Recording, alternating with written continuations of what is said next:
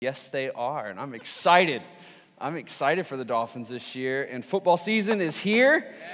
If you guys are enjoying it, I'm just ready for fall weather to catch up, right? So it's been teasing us a couple of days here and there, just nice weather, and then it gets just nasty, hot, and miserable. So you gotta love Virginia in this time of year, where it just gives you a taste of heaven and then smacks you in the face with reality. But then you step into heaven and it's good for a while, right? I mean, honestly, even with all the humidity this summer, I would take Virginia weather over most places because, man, you get 4 good seasons, right? You have 4 all good seasons. They're nice, they're beautiful, and fall's here, football's here, excited about that.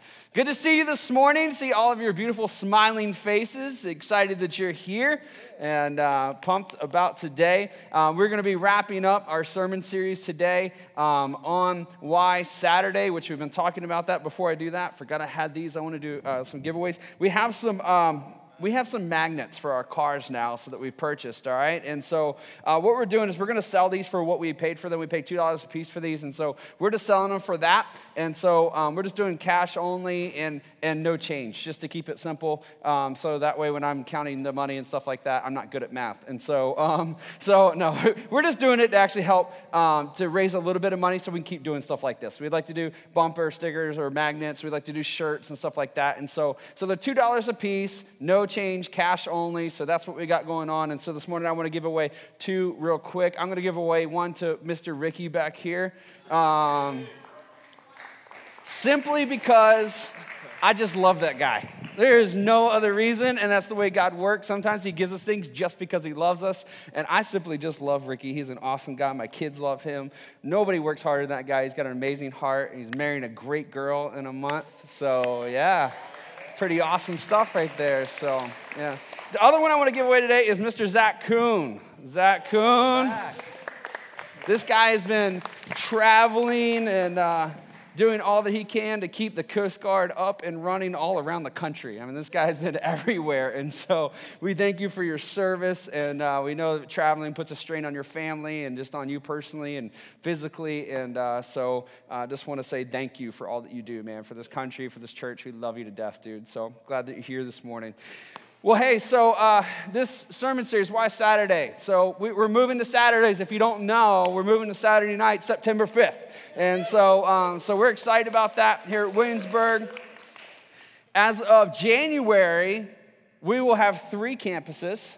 And all 3 campuses will be Saturday night services. And so we are going to be a solely Saturday night church for now. And we're excited about that and excited about what God's doing in us and through us as we step into this season and the way that we're going to be experiencing him. And so we're going to be moving into the Newtown United Methodist Church, which is on Monticello, which I don't know if you've noticed or not. I've started saying Monticello. And I got reminded by the Holy Spirit earlier a couple weeks ago that when I first moved here, I said, I will never say Monticello. I will always say Monticello. I said that, right? And God has worked in me. He's developed my character and changed my heart. And now I say Monticello. So anyway, so Newtown United Methodist is on Monticello. And as many of you know, this has just been a God conversation of how this thing has worked out. It's God's timing is how this has worked out. And it's a beautiful just story of what God does in giving something to you to dream about, to hope for, to hold on to. And it's also too just God just working out his purposes and just revealing himself in unique ways. And it's been so much fun just to experience God as we go through all of this journey and moving into Newtown United Methodist. And so we've just been taking some time to talk about why we are moving into Newtown United Methodist. And so we're going to finish talking up about that today. But before we do, I'm going to take one more break here real quick. And we're going to take a second and we're going to pray for Anna Beth.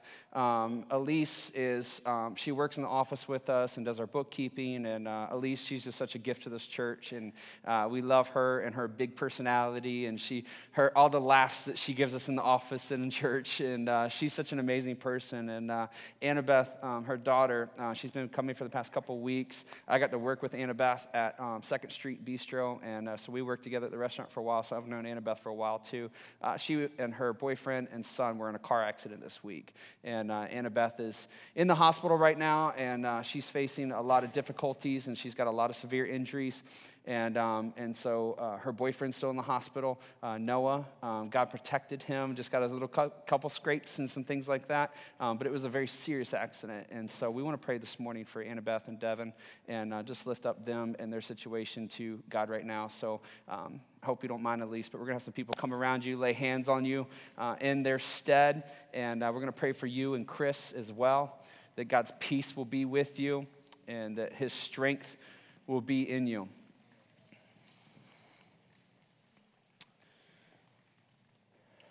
Father, we come to you right now. You know the situation. You know the circumstances. God, you knew this was coming. You knew all of the realities that they were going to face. So we come to you right now as our sovereign God. We come to you knowing, Lord, that you were not caught off guard, that you have a plan, that you have a will, and you have a way. Father, we do come to you right now with heavy hearts. Because though you knew and though you were prepared, we did not know and we were not prepared. And there are things that this family is walking through. There are things that we as friends and church family, we're walking through with them that causes confusion, causes questions. God, ultimately, I know, Lord, that Elise and Chris are standing firm in their faith, and even she's here this morning knowing that you're a God who provides, you're a God who is there with them, that her faith is strong. But God, at the same time, there are moments even like this, God, where we desperately need more and more of you. And so, Father, right now, I pray specifically for Elise and Chris. God, I pray right now that in your Holy Spirit that you will give them peace and strength that exceeds all understanding. God, I pray, Lord, that you just help them right now, Lord, that though they are standing strong in their faith, Lord, that they be okay to question, that they be okay to be honest and real with you. But God, that they never lose their confidence in you as their Lord, as their provider, as their God. And I pray right now in the name of Jesus that even in this, Lord, that you solidify in their hearts that they are yours and you are theirs. Father, we thank you for that. God, we pray right now for Annabeth. God, we pray right now, Lord, that you do something supernatural, that you do something divine. God, though it is difficult, God, it is difficult to believe that you can do it. And in our minds, we know it, but God, in reality, we struggle with it. But God, right now, in all faith, knowing that you can do all things, that there is nothing that you cannot do, that you have created her body, that you knew who she was even before she was in her mother's womb. God, that you can fix and you can restore all things. And God, right now, in the name of Jesus, we pray for the body of Annabeth and Devin, that you do something miraculous, something that points to your glory, something that points to who you are, that you are divinely working in this day. So God, we pray in faith that you do this in the name of Jesus. And God, we pray, Lord, that as you work these things out in your will, God, that you give us the strength, that you give them the strength. God, just to continue to walk in your goodness. Help them, Lord, in the name of Jesus. God, to discover you, to know you, to turn to you. God, that maybe from this moment on, God, that they will walk with their eyes set on you and their hearts sure that they are yours. God, we thank you for that. We love you and we praise you in the name of Jesus. Amen and amen. Thank you for taking some time to pray, church. We're going to be a praying church as long as we're a church. Amen? Believing that God can do the supernatural, is doing the supernatural, and will. And if anything, man, these moments are so huge for us just to know, that you have a church that loves you and that's here to support you and stand behind you. And I know for them, that's been one of the biggest things that, is good to know. We're going to feed them, right? At some point, we're going to do a meal tray for them, and Chris says hallelujah. And so we're going to do all that stuff. But the most important thing we can do is pray and just believe and just be there to support them in our way. So keep lifting them up. They got a long road ahead of them. So keep lifting them up and encouraging them anytime you can. So thank you for that. All right, so why Saturday? So the reason that we have decided that we are moving to Saturday here in Winsburg and that we have been at Saturday in Newport News is because we believe that God's given us a story to tell and he's given us a way to tell that story. And so here in Winsburg, us moving to Saturday, it helps to solidify the narrative and the mission for us as a church and give us a clear distinctive. So who are we as a church? Who has God called us to be as a church? And how has he called us to do that? And so for us, we've kind of been talking and walking through some things as a church, what that means for us here at the Williamsburg campus, that we want to make sure that's in our hearts, that's in our minds. We want to keep reminding ourselves of these things so that we can stay focused. We do not want to get into a place where we're saying we're on Saturday nights because we were tired of being in the YMCA, right? We clearly spoke and talked about the very first week that we jumped into the sermon series. If the reason that we're moving out of the YMCA is because we're tired of laying down carpet and setting up chairs, then we're going to stay in the YMCA. We're not moving out of the YMCA for comfort. We're moving out of the YMCA and into a place that God has created for us so that we can be kingdom focused.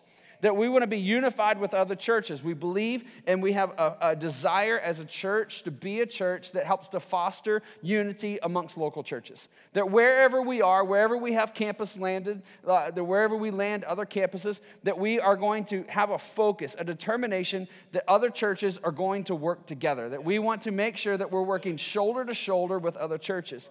To understand that they have differences. They're going to have distinct differences. That we can celebrate those distinct differences because there is one thing that supersedes all of our differences that we believe in and that we are unified in, which is that Jesus is Lord and Savior and that God sent him to save us through the cross. And that is what we should be unified around. And if the church globally could come around that, be unified around that, our differences will become smaller and smaller. Jesus will become bigger and bigger. And the world's going to look and say, that's different.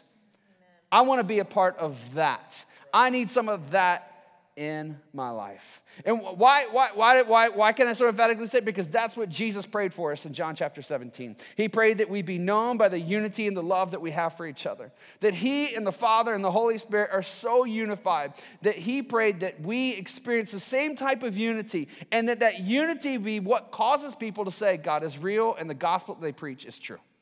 And we want to make sure that we're fostering that in the community and fostering that here in the church, that we're unified, that we have a kingdom focus. What is our kingdom focus? That Jesus came to reach and save the lost. That's what our kingdom focus is. And so we want to be actively reaching those that are discipled, those that are undevoted, and those that are disconnected. And so those are the words that we kind of use to describe where people are in their journey with God, that there are people that are undevoted. They have no relationship with God. They're not concerned about God's will for their life. They're not concerned about any of that stuff. But we know and we believe that Jesus is the hope of the world, that he is the source of life and he is the source of truth. And if you are not devoted to him, then you will never walk in the purposes he has for you or the fulfillment and the full life that can be found in Jesus Christ. If you are disconnected, you were once a part of a church and now you've gotten hurt by the church or disenfranchised or whatever it might be for you, and you're disconnected, you're just kind of out there on your own, maybe caring about God, not caring about God, but you're not a part of an active community, seeking God together with other people, that you're putting yourself in a place of danger and harm's way when you're not unified with the body. And you need to be reconnected with the body, with the church. And we want to reach out to those people. We want to connect with those people and disciple. We don't want to take people from other churches. We do not want to be sheep movers, right? But we also know that there's people that are moving to the community that need to find a church, that have a strong faith, that have a strong relationship with God. But we also know there's people too that are in other churches that maybe they're not growing or being fulfilled or used to the greatness or the capacity that God has given them or called them to. And either maybe you, and we've had people that have moved from this church to another church so that God could use them to a greater level, and we believe that's going to happen. But we want to be a church that's actively reaching. Wherever people are, we want to be reaching people to engage them in life through Jesus Christ. And we want to be creating room for rest. So Saturday nights creates a practical way for us to say, you have no reason not to rest anymore. Still today, our culture by and large protects Sundays. So for right now, for the most part, extracurricular activities of sports and different things, though it's starting to creep a little bit into Sundays, that for by and large, you get to control your Sunday. What you do on Sunday and what you don't do on Sunday, you get to control that by and large. And so what we're saying is we want to create a place, a day, where you can completely just rest and be committed. See, we want to be a church that makes sure that we are not fracturing the family, but we're helping people to find that place of rest where they're able to find a place where they can say, I'm committed to God and I'm committed to the church. We know that oftentimes at the church, sometimes intentionally, sometimes unintentionally, that we just fill up people's lives with expectations and demands and all these things. And then culturally, the world is doing the same thing. And so people sometimes, we just get tired. We just get worried. I can't do it. We pick and choose what we want to do. And we're saying you need to be full on in church, full on in life, and you need a day so that you can rest, so that you can do those things. And so this is just the way we're doing it. Should every church do this? No. Should there be a lot of churches that meet on Sundays? Most definitely. Are we saying they're wrong for doing that? Absolutely not. Are we saying that we're better for doing it? Absolutely not. But we'll sleep in good on Sundays. So creating this room for rest, why is it important? So in our sermon series called Super, a couple weeks ago, we did a sermon series called Overworking. And we walked through some practical ways that we should Sabbath, that we should take a day of rest in the Lord. And so we walked through that. You can go back and listen to that podcast. It's there and it's available for you. I don't want to go long into that today, but what I just really felt like God was just speaking to us specifically for today and for the series as we get ready to move into Saturdays is how do we guard ourselves in now having a day of rest? Like, how do I protect myself, and how do I fully get the most out of this day of rest? And so there are things that we should do or know in the sense of how I'm supposed to Sabbath, and we're going to keep teaching on that repeatedly and regularly because that's just something that we need to do. But I just wanted today just to talk about how we should protect ourselves in this day of rest.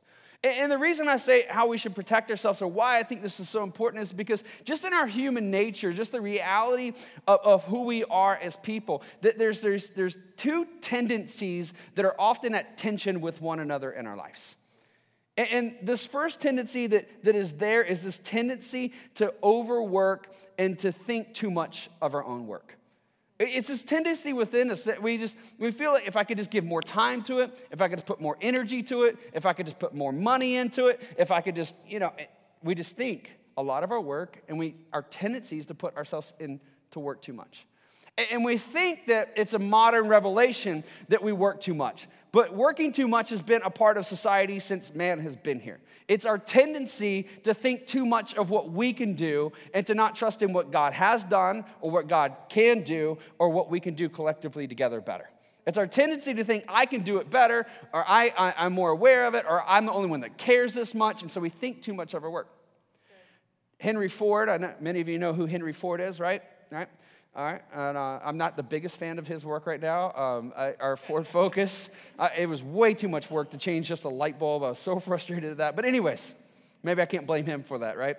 But so Henry Ford back in the 20s, it was such a tendency for culturally for people just to be overworking and just be committed. They worked anywhere from 60 hours to 80 hours a week, 6 days a week back in the 20s. When we think back in the 20s, we think, man, they just, they worked a little bit. They didn't have much to do. They just sat there and just kind of on the porch and enjoyed the breeze. No, they worked a lot. They overworked themselves. Henry Ford kind of credited himself with creating the 40-hour work week, where he realized that if I gave people a time to rest and said, if you're only working 8 hours a day for 5 days out of the week instead of 6 and working 10 to 15 hours in those 6 days, that he could actually increase his productivity substantially. And so he went through and did all these studies and actually tested it out and did all these studies and stuff for over 12 years and found out if you give people a chance to rest, they can actually be more productive. So Henry Ford, he kind of discovered this, but this is something that's been going on. It's been a reality in all of us for the longest amount of time. I was even laughing I saw on Stephanie's Facebook yesterday a couple of really funny posts. One of them we were going to put up there about her needing coffee, but I said not to. But I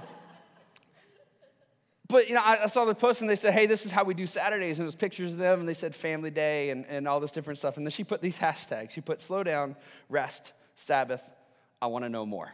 Right? And so, because she was like, hey, this is how we do Saturdays. And she goes, well, not usually, actually. And she's like, this is how we rest. This is how we do family time. Well, actually, not really. I want to know more, right? And so there's a sense that, man, we've got all this going on. And so we're excited. We're expecting and waiting, right, to move into this opportunity of rest. And so I'm not going to spend a lot of time today talking about the fact that we overwork, because we already did that. And most of us, 98% of us that are sitting in the room right now, we're waiting for September 6th. Right? Our first Sunday where we just get to sleep in and just have a day of rest. We are waiting for that. You're going to just hear a loud, thunderous roar from Williamsburg just going down 64 as people slowly wake up from 10 to 12, somewhere in there. So I'm not going to spend a lot of time talking about today, but I do know another reality that's this other side of us that's present in us is that we tend to overindulge in our newly discovered freedoms. And so we work a ton. But then at the same time, we start discovering new freedoms, and this new freedom of rest and Sabbathing.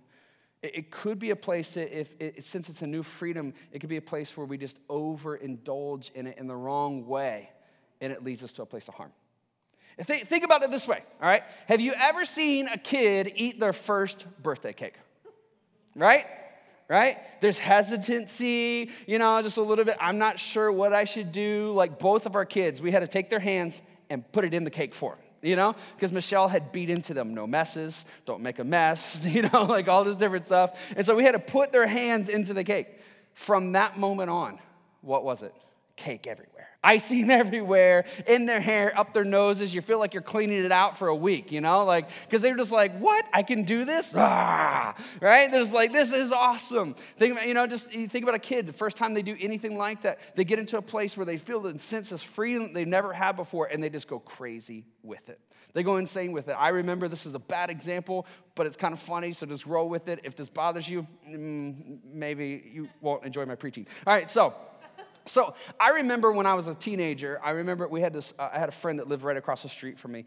We hung out some, but not a lot. And but one day I remember him and his dad were going out for a bike ride, and they asked me to go on a bike ride with them, which was my first experience at a road bike ride.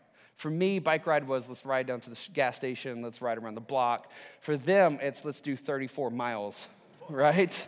And I was like, about mile 8, I was just like, are your legs supposed to feel like this? I didn't bring water, just basic things, And so, I'm a teenager and just whatever. But I remember when we were there, and then after we got done bike riding and all this different stuff, I got to know his dad. I never hung around his dad. I never got to connect with his dad.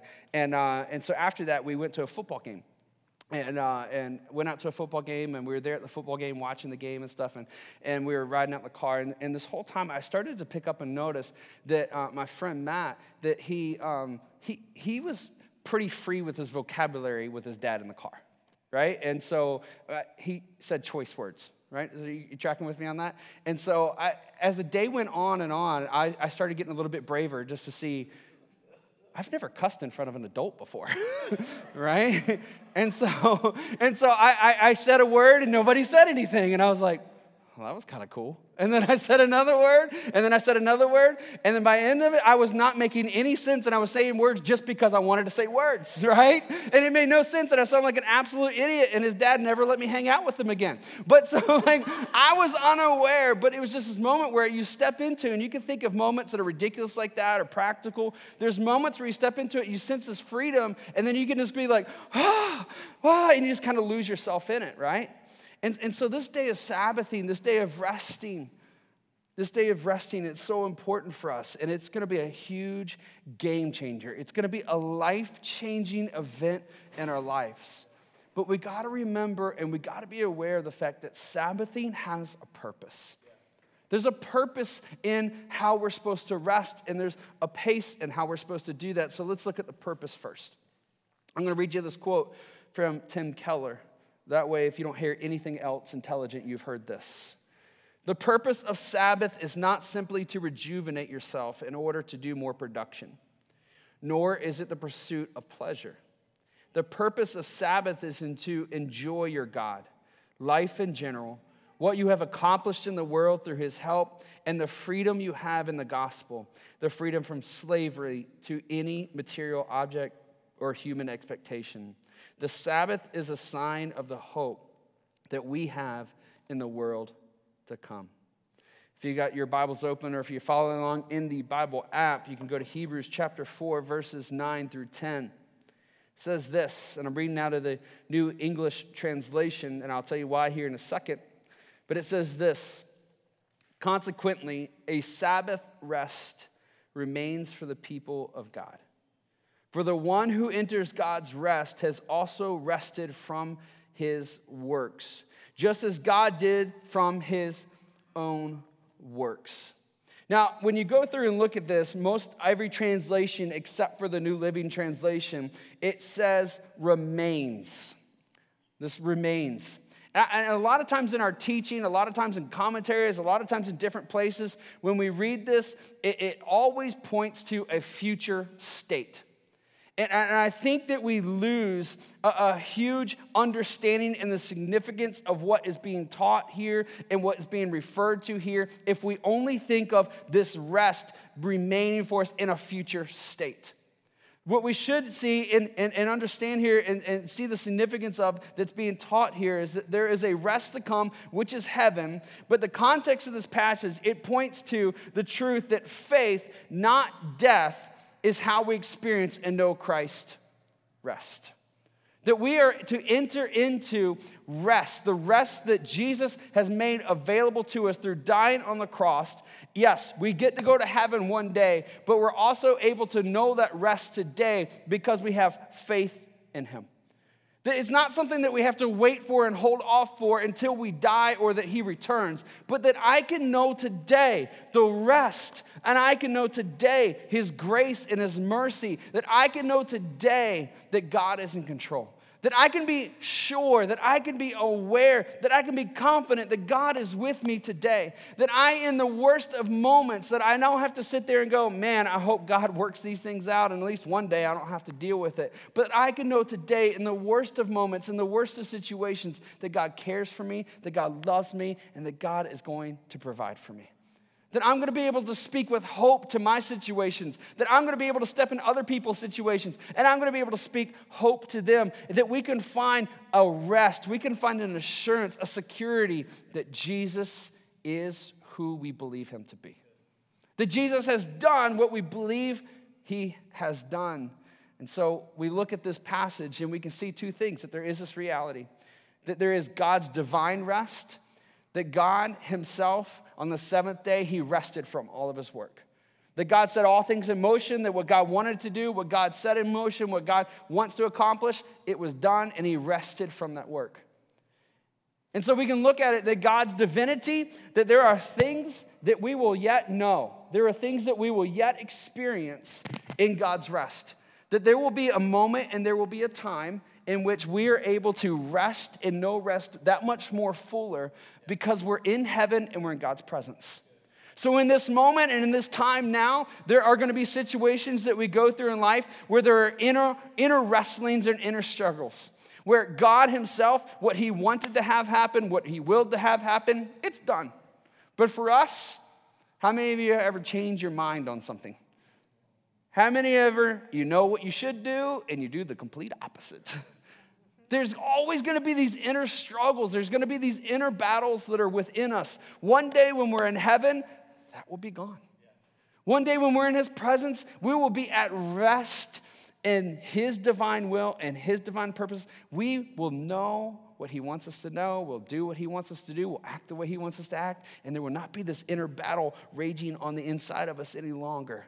We'll be alive when we have things to do, when we do work. I mean, you know there's going to be work for us to do in heaven. How many of you guys know that? We're going to talk a little bit more about that, but there's going to be work for us to do in heaven. But when we do that work, we're not going to be beat up, tired, sore, angry, and mad when we do it. We're going to be refreshed. We're going to be rejuvenated. When we do work, we're going to do some serious stuff. And when we get done with that stuff, we're going to be like we've never done any work before. How many of you experience that now? When you do work, you go out and cut the grass, do you feel better afterwards? Maybe mentally, maybe emotionally a little bit, but your body's tired. Your body's wore out, right? That's not going to exist anymore.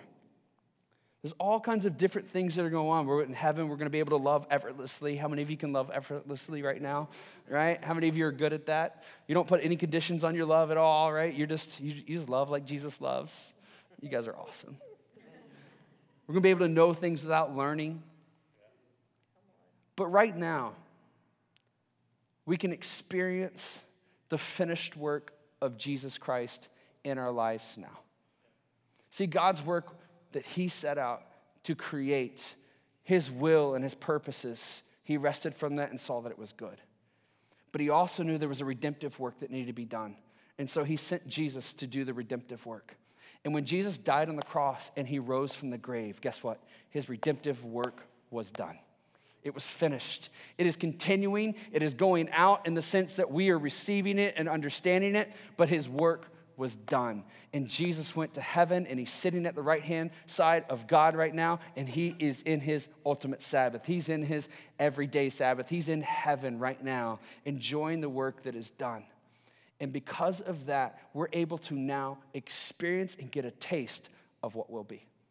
In this life right now, we are not going to be able to go through, and we're not going to be able to, have these moments where we're completely just in unison with God's will, and we don't have bad thoughts and bad attitudes and bad desires. But in those moments, when we're at odds with ourselves and we're just frustrated and things are going on, we can know and have a sense that we are fixed on God's will through Christ. That we are firm, that we are sure that though these things are going on in the inside of me, yet I still know that God's will and his desire for my character are being shaped within me. That I can know that even though there's moments when I fail, even when I do the dumb things, even when I say the wrong things, when I don't parent the way that I should, or I don't lead the way that I should, or these different things that come up, even in those moments, whether I intentionally did it or unintentionally did it, in those moments, I can look at it and still know that God is at work in me, and he's making me and shaping me to be the man that he wants me to be. That you could do the same thing, that we can have that sense of rest now, that I'm not perfect. I will be one day, but at the same time, I can look and see I'm not the same. I'm a totally different person. That God is working in me. I can see that, and I can find rest in that. Our work, whether it be our life or our relationships, it's not just your job work, it's your life work.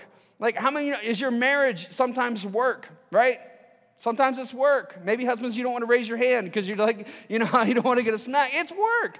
And if it's not work, if you're not working on it, right? If you're not working on it, I'm just telling you, you're missing out, right? It's work. There's to be some things that you labor in. How many know it's work to parent well, right? It's work to raise those little demons, right? It's work. That work, our job work, our character work, our spiritual work, it can leave us exhausted, it can leave us deprived, it can leave us wore out. But how many of you know at the same time, in the midst of all the turmoil that life can throw us, and all of the chaos and all of the troubles that we can face, that after all of that is done, that we can still sense and know and have a sense of rest and peace in our heart, that the core of who we are is not troubled, and it's at rest and at peace that Jesus is in control. We can know that type of rest. We can experience that type of rest. Is that we can, even now, that we can become better at loving people. We can become better at being compassionate and kind and considerate. That we can become more generous. Why? Because Jesus has already accomplished the work that needs to be done. And then through him, we're able to do that stuff. And that work, we can see now, there will be a day. There will be a day when you can look around this room right now, and the worst of us in this room, and you're probably looking at him right now, right? Is going to be perfectly generous. It's going to be perfectly kind, perfectly loving. But how many of you know I'm not that right now? But that doesn't mean that I just don't try. That doesn't mean that I don't get worried about it. That doesn't mean that I don't put forth effort to be who God wants me to be. I put forth effort. I do the work that God wants me to do, not because I'm going to be perfect at it, but because he's perfect, and he's going to continue perfecting me until one day I'm in heaven. And then I can find rest in the fact that I'm more of who he wants me to be, and he's shaping me to be those things. And so a Sabbath, it has a purpose, and its purpose is to give us a day where we just stop and we rest and we look at the work that Christ is doing and has done, and we allow that propel us into what he has for us next. That when we take a day of Sabbath and we take a day of rest, its purpose is to remind us that Jesus came, that Jesus died, and that Jesus rose from the grave. And because of the work that he did, he has started a work in us, and he's going to finish that work in us. It's a chance for us to stop, to look and say, wow, I remember how I used to respond. You can go back and look at your week over, and you can see all the situations when you got a random flat tire, or your boss yelled at you, or your kids did something crazy. You can look at the moments where you gave generously and you saw a missionary able to use that money to start a new church or to reach a family in the Dominican Republic. You can look at the moments where you prayed for somebody and you can see what God did through them, and then you saw them come to church because you invited them. You can look at all of the moments and you stop and you have a day and you say, God, I see the work you're doing. I see the work you're doing in me, and I see the work you're doing through me, and it gives you the sense of excitement. It gives you the sense of purpose to know that God is at work in your life. Sabbathing has a purpose, and it has a pace. One of the biggest rules for us, let me ask you this question real quick before I get into this. I'm going to ask you a little question of participation. I don't do these as much as Pastor Fred does because he's so good at them, and it embarrasses me. But so, how many of you, what do you think heaven's going to be like? This is a big, weighty question. What do you think heaven's going to be like? What do you think we're going to do in heaven? Anybody got any ideas? Any comments? You can speak out. You know, we do this a lot here. Sarah? Huh? No deadlines. That's awesome. No deadlines. Zach? Huh? Reunite. Terrence? No humidity. Don? Continuous praise. Continuous praise. Anybody else? There you go. Yeah. So relationship and conversations. That's going to be good stuff right there, right? Anybody else? Love? That's awesome. So in your mind, try to think of what heaven will be like. In the best of your mind. Now, you need to continue in growing in this and studying Scripture. Are we ever going to fully know what heaven's like until we're there? Absolutely not. But as we go through Scripture and as we study and as we seek God, we can get a sense of what we feel like and what we believe heaven's going to be like. In your day of Sabbathing, in your day of resting, what you should begin to do now is to find us a way for you to begin to now practice what you believe heaven's going to be like. If you can, in this day and in this life and in one of your 7 days, just stop and get a full taste of what you believe heaven's going to be like. Can you imagine how that's going to impact the rest of your 6 days? It's going to change the way you think. It's going to change the way that you approach things.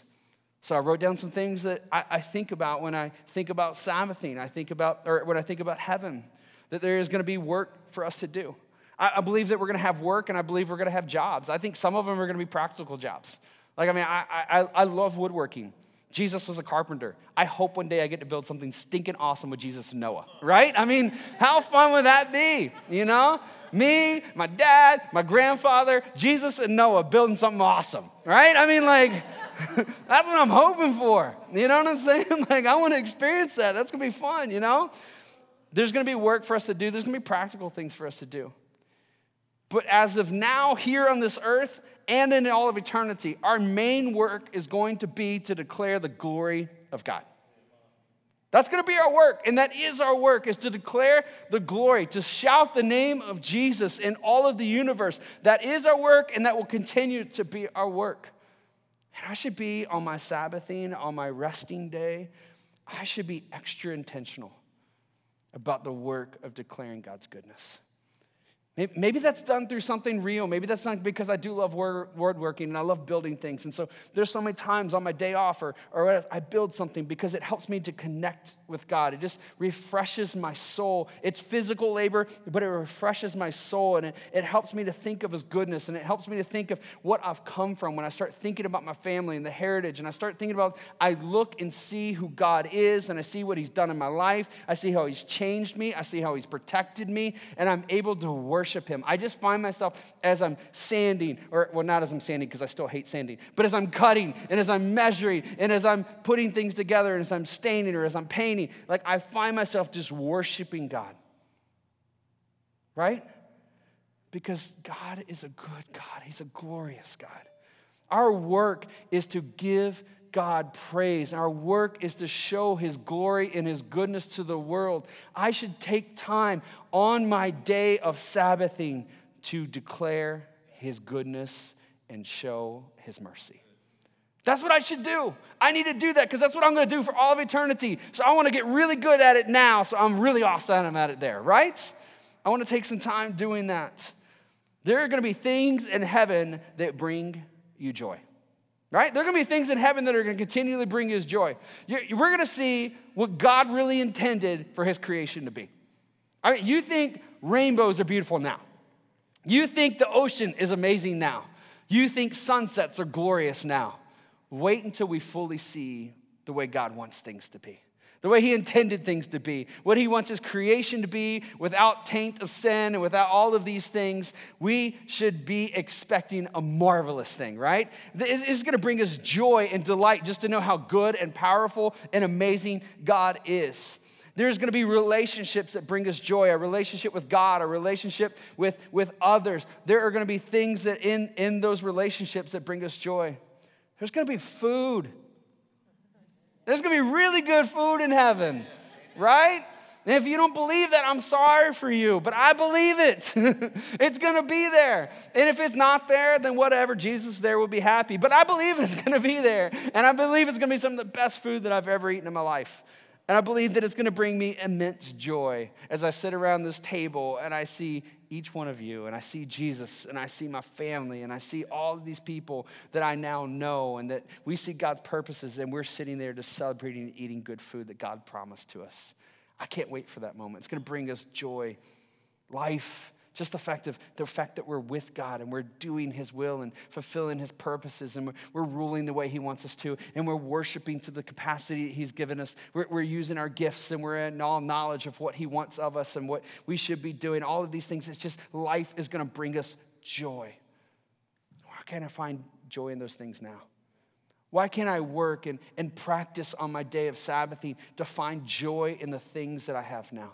To find joy and sense of gratitude in the fact that I have the food that I have now. Man, one day I'm going to be eating lamb. I don't even really like lamb right now, but I'm going to love it one day because it's going to be so good. I'm going to eat the best crab cakes I've ever had in my life, right? I believe all of that, right? Right now I just might be eating pizza rolls, but can I not just find joy and goodness that I've learned finally at the age of 35 how to eat a pizza roll without melting my mouth. And that pizza rolls are actually pretty good, right? Just find joy in what I have and find joy in the life that he's given me. Find joy in his creation now. Find joy in all of these things now. If I don't do these things, I'm going to put myself in a place where I begin to overindulge in the things that I want to do. Overindulge in the sense of the way I want to live. I want to set myself up now to continue to grow in the ways and the things that God has for me. And so this day of resting, this day of Sabbathing, it gives us a chance to practice. It gives us a chance to put into place the things that matter. That we have a life in Christ, and that life in Christ looks and works a certain way.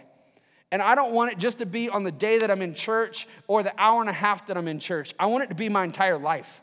So I want to set those things up. I want to put those things deep into my soul so that when I go into Monday, that my Monday looks different because I took a day of rest on Sunday and said, these are the things that matter to God, and I'm going to make sure they're the things that matter to me.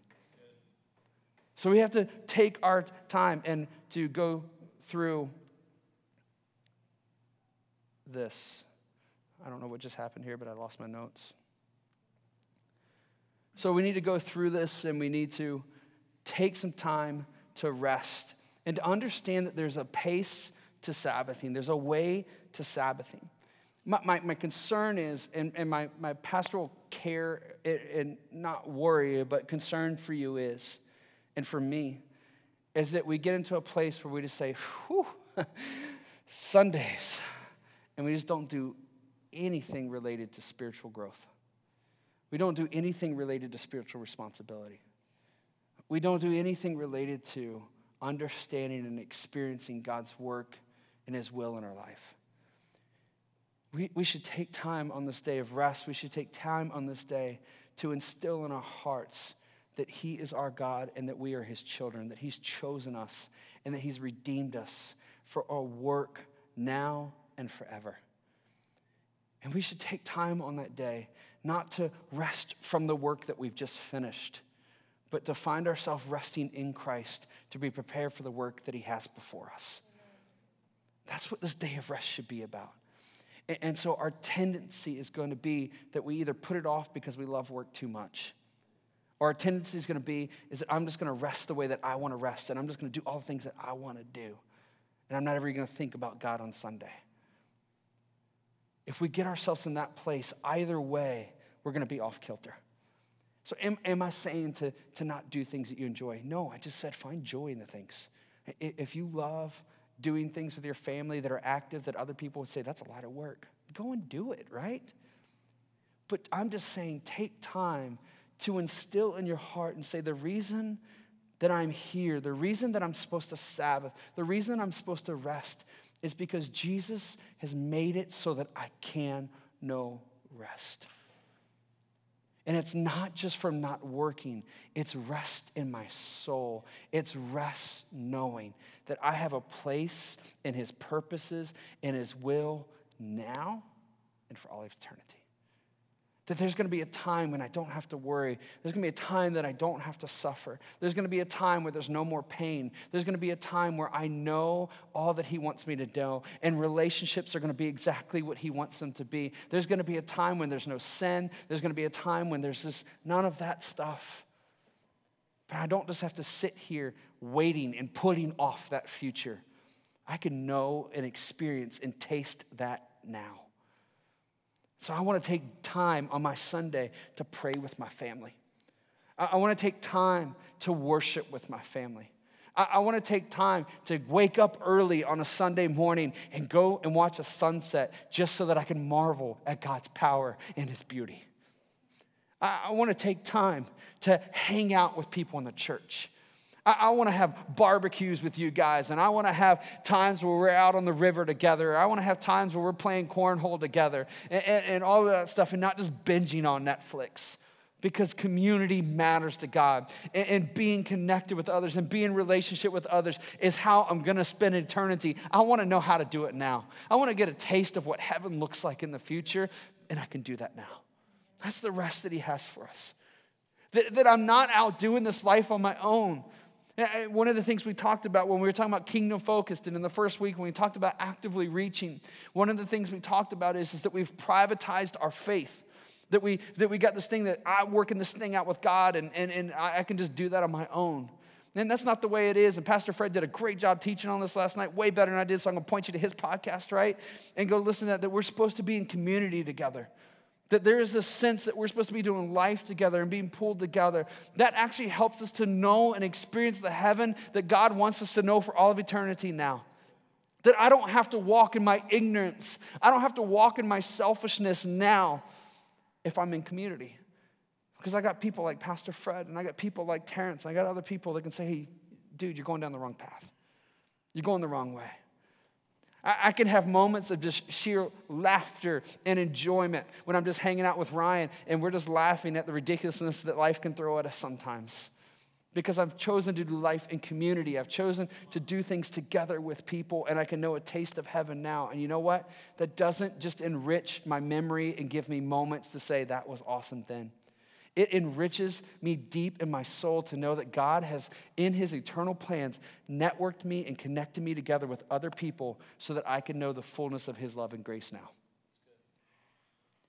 We should do everything we can to be committed to saying, God, I want to know who you are. I want to rest, not just in the sense that, oh, one day it's all going to be over and I get to be in heaven, but I want to rest now. Even in the worst of moments, I know that you got people around me, and I know that you're with me. I want to rest now in my soul, that to know, just beyond a shadow of a doubt, that in the worst of situations, I can find a reason for joy. In the best of situations, it pales in comparison to what I will know and experience through you. So Sabbathing has a purpose, Sabbathing has a pace, and Sabbathing is the Sabbath is a promise. Earlier we said this from this quote. It said, Sabbath is a sign of the hope that we have in the world to come. And I say this because it is a taste of the hope that we have now. Listen, if we're to Sabbath in this way, if we're to Sabbath in the way that we've been talking about today, if the idea of worshiping and praying, if the idea of reading scripture, if the idea of delighting in God's goodness through nature or through whatever else, if that seems like work to you, I'm just telling you, you're not ready for heaven. God wants you to know not just the heaven to come, but he wants you to know the heaven now. He wants you to know the full life that can be found in Christ now. He wants you to know the richness of his grace and his mercy now. Our culture has told us that we're supposed to be busy. Our culture has told us that we're not successful unless we're overworked. Our culture has taught us that unless our kids are doing 6,000 things, that we're bad parents.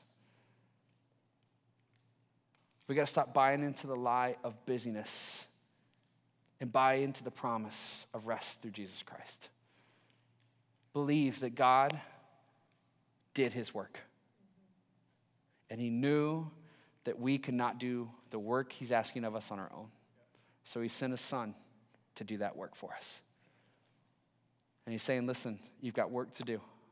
You've got work to do. And if you instill in your heart in a sense of knowing that you can rest in all of that and just knowing that I've sent my Holy Spirit to help you do it, and I've given you all the power and strength and knowledge you need to know to do it, and ultimately, that I'm going to work everything out. Just rest in that. And then take a day just to rest and to remind and to reflect and just to be encouraged and to be excited about the things that God's doing. We need to protect the day. But I say this, protect it with grace. If we get into a place where we're protecting our Sundays and say, I can't be with people, I can't do this, I'm not going to do that, and there are things of spiritual disciplines or things that can give us growth in our spiritual walk with God, if we're saying no all to those things because we just need to get away from the other 6 days, it's going to put us in a place where we're not living the fullness that God has promised to us.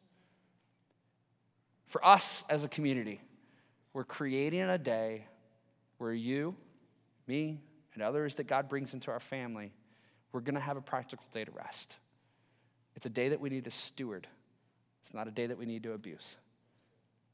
If we can trust that God's working in us and he's given us every reason to rest in the work that Christ did on the cross, then we should take that day to remind ourselves of his goodness and remind us that he is ours. That he's our God, that he's our Father, that he's our lover, that he's our provider, that he's our healer, and that we look to him with faith and grace. And so, I'm not going to end in a worship song, so give you this last day off here, Chris, on that. I just wanted us to make sure that we're just going through and we're saying, hey, I want to guard my heart in this. Because the last thing we want to do is move to get away from work, right? But we definitely don't want to move and say, okay, great, we're going to reach people. But then in doing that and having a thing that we're talking about, which is rest and all that stuff, and we're not do it well. Or we do it in a way that could spiritually harm ourselves. Or it's unproductive. What I'm saying is, you're going to find your pattern, you're going to find your way to do it for you and your family. It's going to be different for everybody. We can't look at anybody else and say, well, they don't do it the right way, right? There's going to be things that we can talk and encourage you in and say, hey, listen, you're not doing this or this, right? So that's part of community, that's part of relationship, that we can help correct each other and encourage each other in that. But this thing, this idea of resting, this idea of Sabbathing, it's not just so we can have a day off, so we can just shut down mentally and emotionally and do nothing. It's a day so that we can be charged, energized, invigorated to do the work that God has for us. We've got to steward that. We've got to protect that. We've got to set ourselves up for that. Father, we thank you for your goodness, and we thank you, Father, that you're giving us opportunity. We thank you, Lord, that you've entrusted us with the message that is countercultural. It's a message that says you can trust in God way more than you can trust in yourself. It's a message that our work can only do so much, but our faith in you can do so much more. God, we thank you that you've entrusted that with us. We thank you that you're allowing us and helping us to step into a place that's going to be life-giving for so many of us. There are families in this room today that they're going to have for the first time in a long time a day where they get to be a family, build traditions, make memories. There's going to be so many of us, this is going to be new territory. This is going to be a new place for us.